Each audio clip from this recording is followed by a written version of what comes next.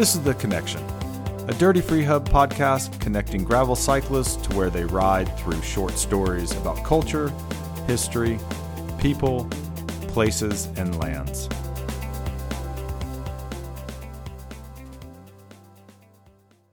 When you think of a wilderness area, you might think of a place away from the city, a natural area, perhaps. Let's see what Eric Fernandez from Oregon Wild commonly hears people think about wilderness areas. If we are in downtown Portland, Oregon, some people might say that Forest Park is big, scary wilderness, and that is their definition. Other people might have a definition where if they can't hike in a straight line for at least 5 days without seeing a road or another person, then it's not true wilderness. Well, Eric, thank you so much for joining us today to talk about wilderness areas. Good, glad to be here, thanks. So, what is a wilderness area? There are a lot of different definitions that are informal definitions, but I think there are really kind of two different big picture definitions. The informal one is just I think people think of a wilderness area as any natural area, where you can get out into nature, whether it's pristine or not. It's somewhere that is not a parking lot. You're not on concrete, and therefore it's starting to feel like a wild place. And typically we'll call that wilderness with a small W.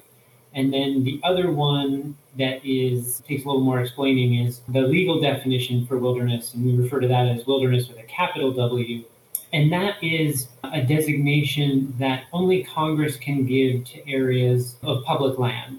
So our national forests, national parks, or BLM, Bureau of Land Management land, those areas can be designated as wilderness by Congress. I really like how you described the little more informal definitions with maybe a lowercase w, the more formal definitions with the uppercase W, because, going through some of these routes, that was something we come across a lot, are these wilderness areas, and there's so much more that encompasses not just like a natural area. There's all these other things that go behind it. What kinds of things can you expect in these wilderness areas? Like, what are things people are allowed to do? Maybe types of wildlife, or why are these areas that are designated different from, per se, maybe a recreational area or some other natural form of area? Yeah, that's a great question. So in a designated wilderness area, the general rule of thumb for what's allowed and what's not allowed is mechanized, motorized uses are not allowed. So you can go hiking, hunting, camping, fishing, rafting, canoeing, kayaking, trail running, cross-country skiing, snowshoeing, picnicking, birding. All those low-impact activities are allowed and encouraged in a wilderness area. The clear cutting, logging, dams, those types of activities are not allowed in a wilderness area. Where there's a little bit of a rub is when it comes to mountain biking and how that overlaps with wilderness. That can be an issue where mountain bikes have gears, and historically, since the Wilderness Act was passed in 1964, mountain bikes and bicycles in general have been interpreted as being mechanized, and so they're not allowed in wilderness. And so we've worked with mountain bike clubs. Anytime there's a wilderness campaign in Oregon, we try to our best to work things out with mountain bikers, and sometimes we go through negotiations and we sing Kumbaya, and other times we don't, and we try and hash out our differences and redraw boundaries and adjust things to try to make it work for as many people as possible. And it's hard to keep everyone happy, but we do our best. When you're in a wilderness area, these also tend to be the most scenic areas. So if you're hiking, camping, fishing, whatever, they're a beautiful place to go and kind of disconnect from the day-to-day city life. I think one of the surprising things about wilderness in Oregon is the average Oregonian thinks, and the average American thinks, that Oregon is almost all some version of wilderness. Other than a couple cities here and there, the whole state is some version of wilderness.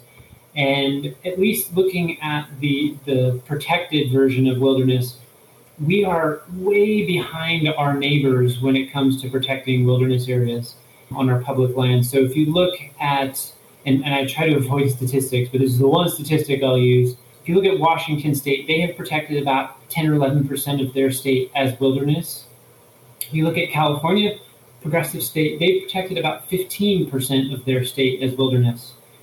most people, when I ask them how much of Oregon have we protected, it's like, oh, Oregon, super environmentally friendly, green state, we've probably protected like 30%.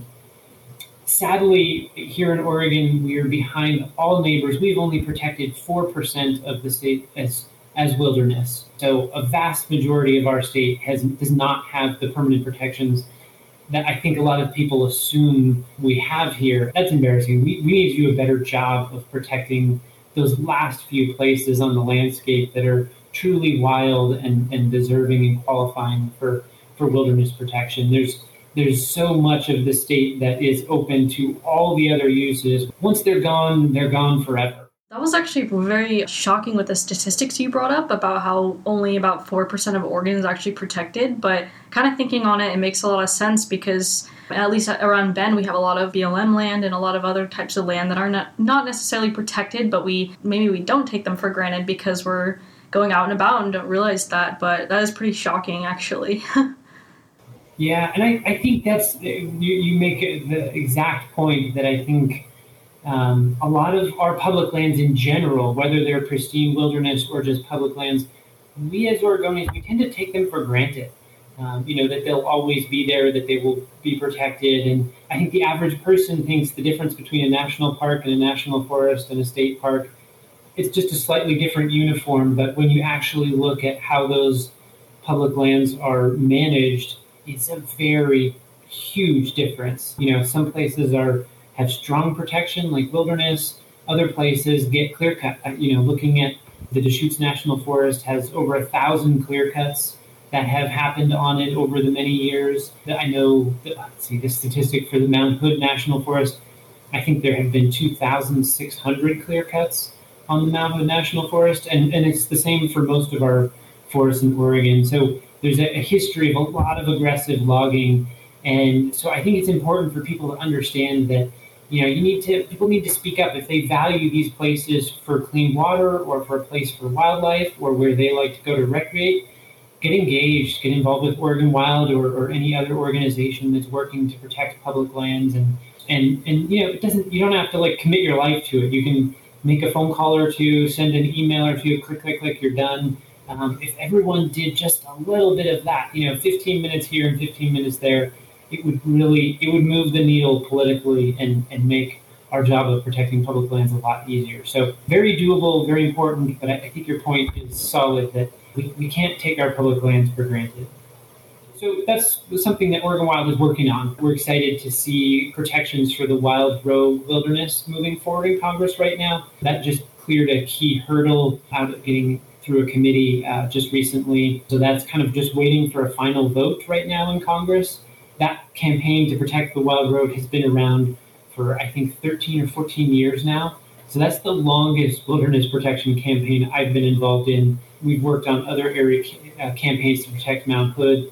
Those took more like 5 or 6 years. That was back in 2005 to 2010. And then other parts of the state where we've had some other wilderness protections. They've been on the smaller scale, so important areas, but it's on the small scale. Our most recent wilderness designation in Oregon was a place called the Devil's Staircase, and that's this mythical place in the Oregon Coast Range that's impossible to get to. Most people that try to go there get lost and end up having to call search and rescue because there's really no trails to this waterfall called Devil's Staircase, and we generally don't encourage people to try to find it. It's one of those vortexes where GPS doesn't work because the canyons are so steep, and everybody, we're all Oregonians, so we all think, I can navigate a map, I'll find it, and then it's like, oh my God, that was such rough terrain. I got lost 10 times. I was lucky to make it out alive 4 days later, kind of thing. So, I'm not really exaggerating there. Those are the stories you hear about Devil's Staircase,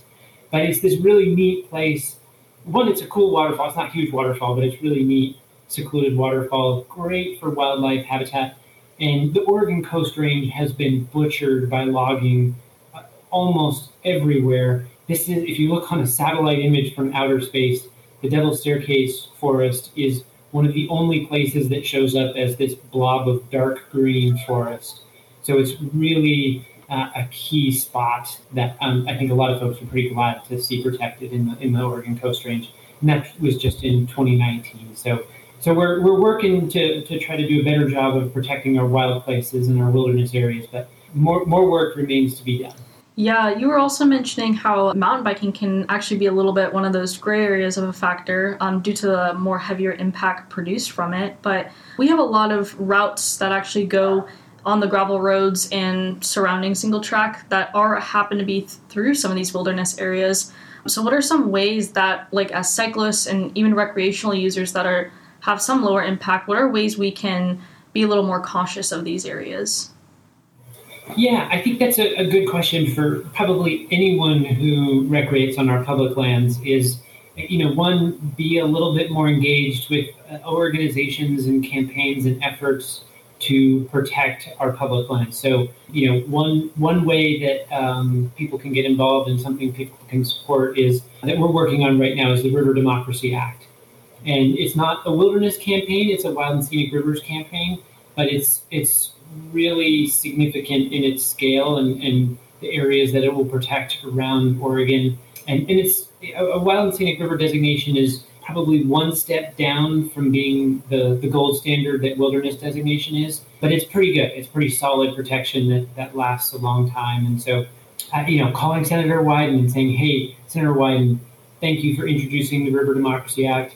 Please pass that bill this year. Writing your local city council or your county commissioner, asking them to support it, or becoming a member of Oregon Wild or any other public lands organization is a way to do it. And then, as far as things that people can do when you're out there recreating, some of us who recreate on public lands, and I'm guessing yourself as well, are probably very familiar with the concept of leave no trace. But a lot of people aren't familiar with that idea. And so both practicing that and encouraging friends to practice that, I think is very helpful.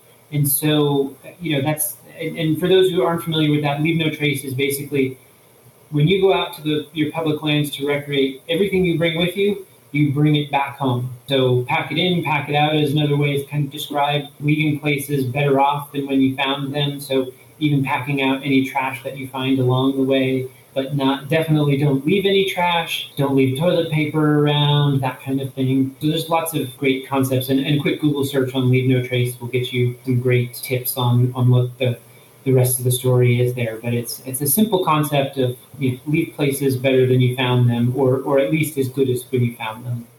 Yeah, that's always a good thing to brush up on too. Yeah, it's good. And also, another key one is, like, for example, here in Central Oregon, we have certain trails that are very few, but there are some, like the Flagline Trail, which is closed during certain seasons because it goes through a sensitive area where elk have their calves. And so the success of whether or not those calves will survive and the moms will survive really depends on having as little to no disturbance as possible. And so there are these seasonal trail closures that can help elk have higher success rates when it comes to breeding. And so that's really important given that elk numbers are not doing well across the whole state and in Central Oregon. So, obeying those closures is really important. Those are in place for a reason. And again, we have hundreds of miles in Central Oregon here and as well as across the rest of the state where folks can be riding or hiking or whatever. So that's another good general rule of thumb. And it's not just about how do these public lands serve me, myself, and I? These are places that play a critical role for our whole community and for wildlife too. It's not always just about us humans. It can be about the wildlife that have no other choice. These are their homes, and so we need to make sure they have a place on the landscape to survive and thrive. And the good news is there's plenty of room for us to have this a happy medium where we can do all kinds of different fun adventures recreationally and also have a place for wildlife. So I think it's possible to have our cake and eat it too. So that's the good news. Sometimes the solutions aren't that easy. And, when it comes to big issues like climate change, protecting our public lands is really key. It's, that is quickly becoming one of the biggest issues of the day. And our forests here in Oregon are protecting those to store carbon is one of the most important things that we can do as Oregonians to help slow climate change. So we need to ride our bikes more instead of driving. We need to change our light bulbs. But to have the biggest impact that we can have as Oregonians, protecting our forests, because these trees grow fast, they grow big, and they live for a very long time. And those trees, that's all carbon. That's all carbon storage. So here in Central Oregon, we've got ponderosa pine trees. They can live up to 800 years old. That's an amazing amount of long-term carbon storage. So that really makes a difference. If we can do that instead of cutting these trees every 40 or 50 years, that's a key role that our public lands can play. So supporting those efforts, I think, is something that we as people who appreciate our public lands and recreate on them, we then get the side benefits of it's better scenery. I prefer to hike through a shaded old-growth forest or to ride through a shaded old-growth forest in the summer rather than a stump field that is baked in the sun and the trails are all turning to sand. So, we have choices. So let's choose wisely. Oh yeah, definitely. I think it's that's becoming more of a prevalent thing, especially a lot of people riding through certain trails in Bend. You're starting to see a lot more of the logging action that's happening there. And I think it was a good point you brought up about like the elk migration and because I think it's easy for people once the snow melts to just want to get out and ride or get out and hike, but kind of having that firsthand look at it and impact and knowing about that, it definitely gives more of that connection to those places and like, let's definitely follow closures and things like that. So, well, thank you so much, Eric. This was super great to have you again. Thanks for having me. It's always fun. Dirty Free Hub is a nonprofit organization fueled by your generous contributions. Find us at dirtyfreehub.org.